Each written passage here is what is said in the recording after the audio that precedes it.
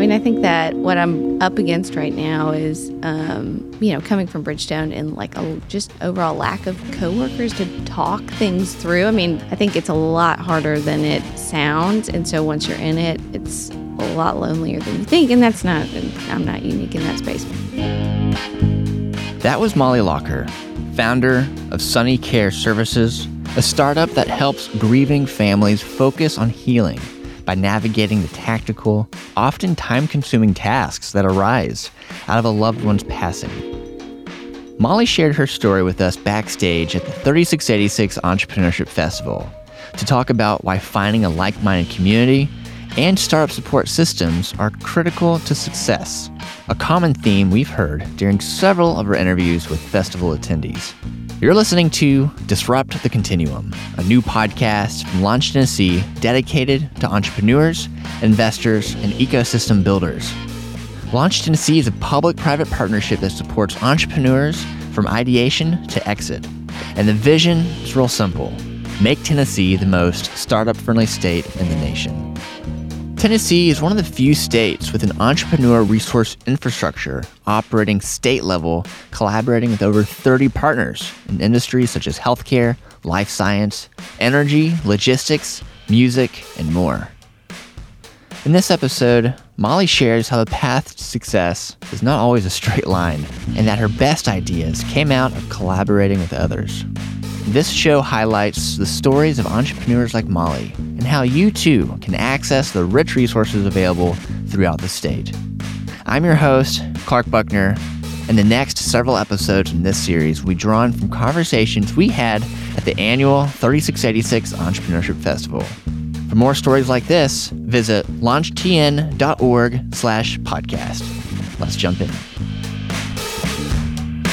Hi there, my name is Molly Locker. I am founder of Sunny Care Services, and I am at 3686 as a FedEx Scholar. That's really cool. So what, in a nutshell, is that?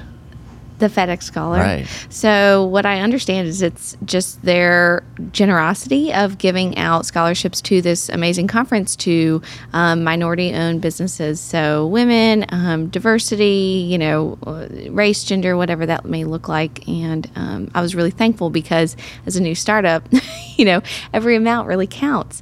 And so I really wanted to attend 3686 and thankfully was able to come on their behalf. Well, I'm so happy you're here. And you were telling me just a moment ago as we were getting seated, so you're a mom. Yes. You're about to have your second baby. Uh-huh. And so you are here working it at the conference. Yes. And you created Sunny Care Services. This is your first startup. Mm-hmm. You created it earlier this year, mm-hmm. which was, January of 2018 is when you started that. So I'm really excited to talk with you about what that experience has been like, and also some of the ways you've been able to create a community around you using the ecosystem you're in. Mm-hmm. I think we can get some good takeaways on what other founders can learn from you. Yeah. So how about we just start off, though, first, Sunny Care Services. What is it? Why did you create this? Sure. Walk me through the problem that you're solving. Yeah, absolutely. So I say my whole story was I was minding my own business as a project manager.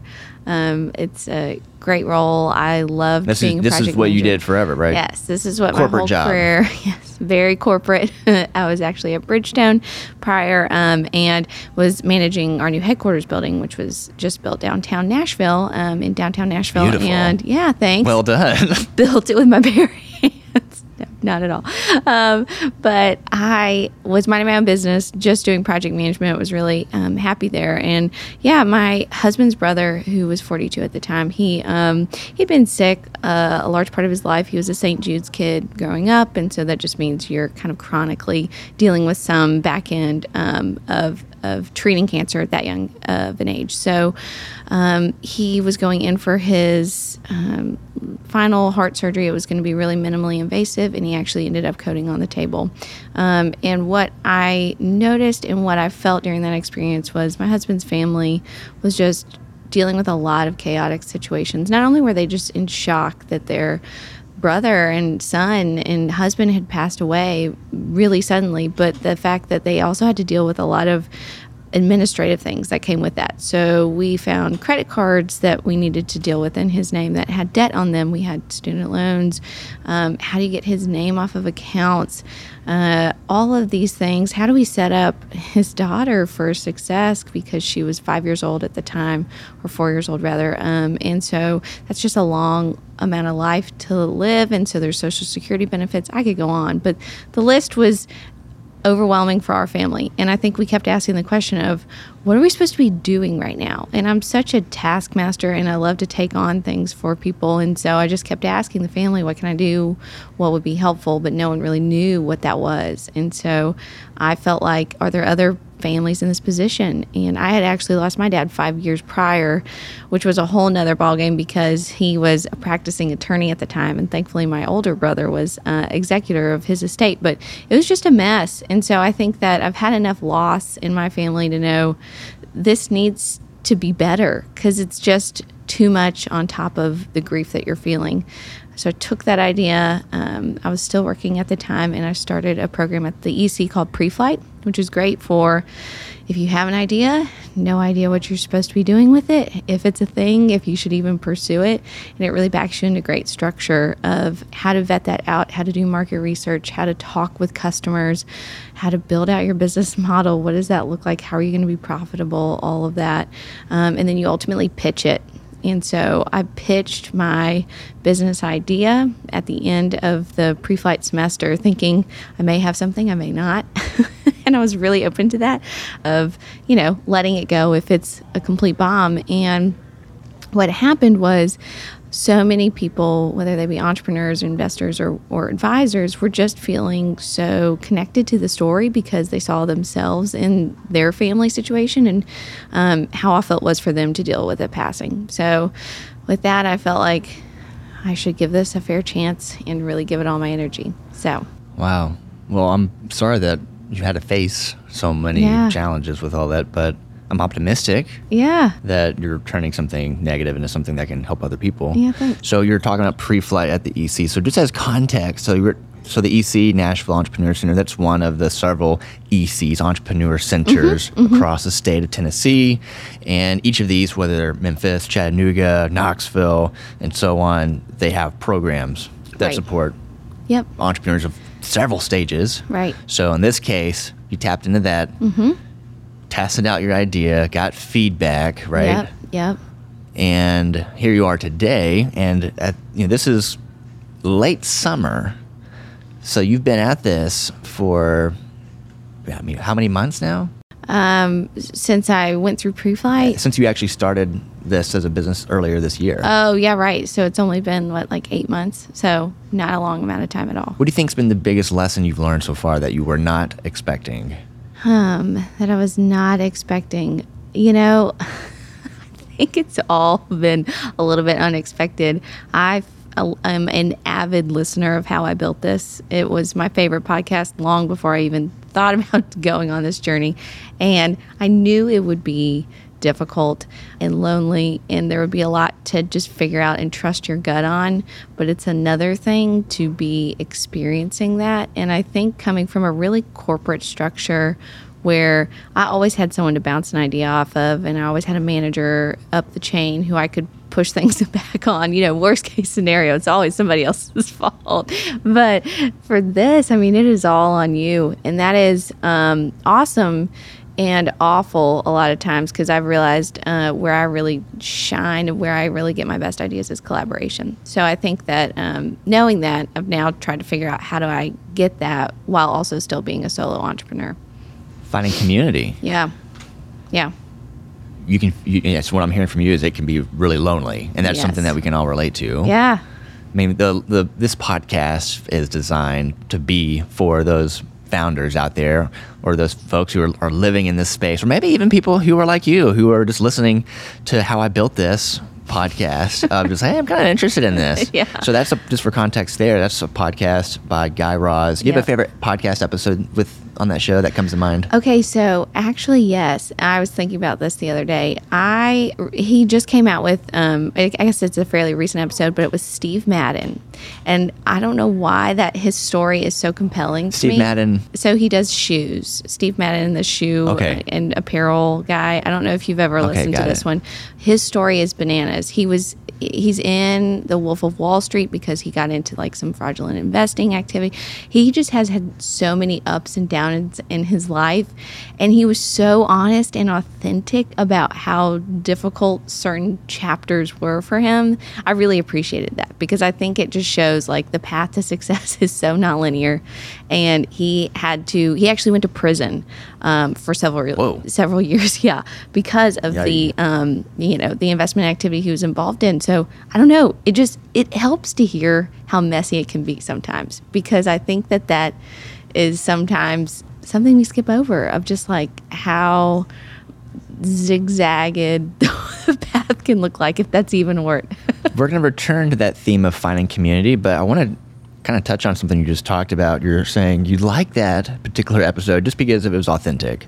So something we started off with you sharing your story, and it's clearly a really authentic, raw, real story. Yeah. So what have you learned with being really early stage? You're still building your product, you're offering.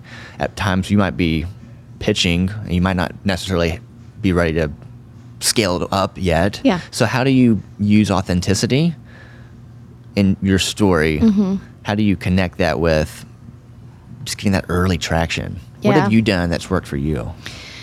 So a lot of what my role is and what my business does is we meet people in their grief. And I think that if you've never gone through a really traumatic life event, that can feel really surface to people if they can sense that you haven't gone through anything similar in your life.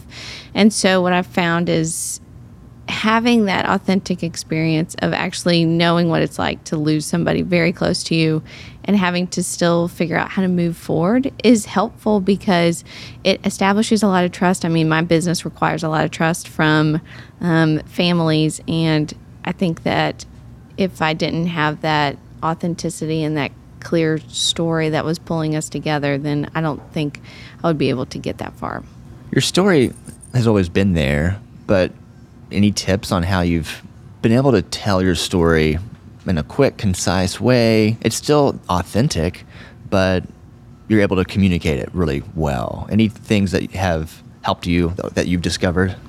Saying it over and over and over, and realizing that sometimes you're sitting in front of someone who literally starts looking at the clock the minute you sit down with them.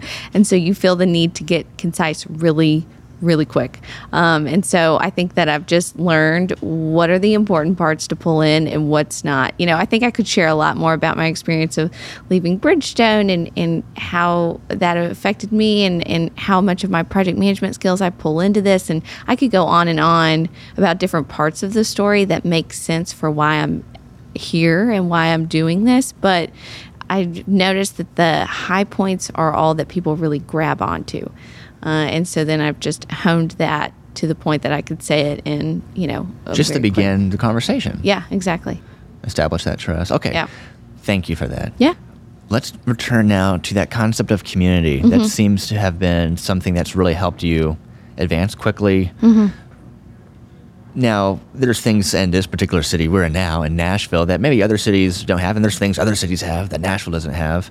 But how have you been able to maneuver around and find the right community for you that has helped give you that support that you need? Because you really cannot go it alone. That's been a theme we've been hearing at this conference. Oh, really? Yeah. Yeah. I think I'm still figuring that out a lot, but I think that just having the EC and going through pre-flight, you're already involved in a cohort, which was nice. And so I actually made some good friends out of that program, which is great because you're in similar stages and so you can talk. And then from there, what I've kind of tapped into is I was talking with the EC. I've been talking with Launch Tennessee a ton, and trying to build out, okay, where are the good places I could plug into. So I joined NABO, which is the Association of Women Business Owners. I've gone to events at Pathways Women's Business Center, which is a great one, and done a lot of networking there and kind of things. But in terms of like building like real solid friendships and community and people that I can have honest and raw conversations with, I'm building out a group right now of women who are really early stage. We do not have an idea what we're doing, but we're really honest with each other on that. And we just come to each meeting talking about what are the things that are going on with us? What do you think we should do? Why or why not? And just help us talk it through.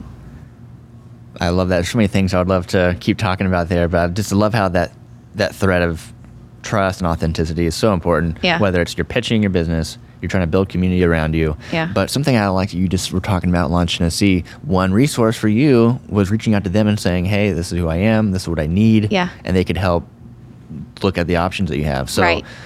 In the few minutes that we do have left, let's kind of shift back to Sunny Care Services and how you are using your project management skills, and you're using things from your previous life. Yeah. And now bringing those over into what you're doing now as an entrepreneur. Yeah. What are some of the things that you're really excited about? I think that it's funny when you look back on your career or even college life, you're wondering like, how is this all going to piece together? I was an undergrad in psychology.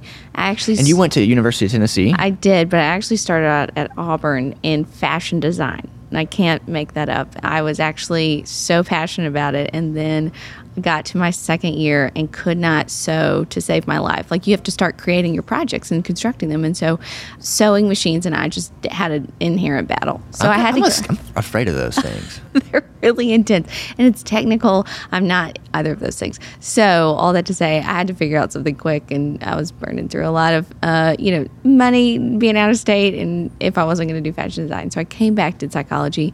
Then I ended up going to Vanderbilt and did a program called Leadership and Organizational Performance through the Peabody School, and kind of teaches you how to be a good internal consultant, how to ask a lot of good questions and just be a person who figures things out is what I say. Critical thinking. They're all about it. And so all that to say, I think that when I got out of school, I started consulting and doing project management, and I think I wasn't sure how this was all going to stack up, how all of these things came together. And what I'm most excited about is seeing Sunny Care Services be a blend of psychology, a little bit of a blend of project management. I'm kind of like my own internal consultant in a way.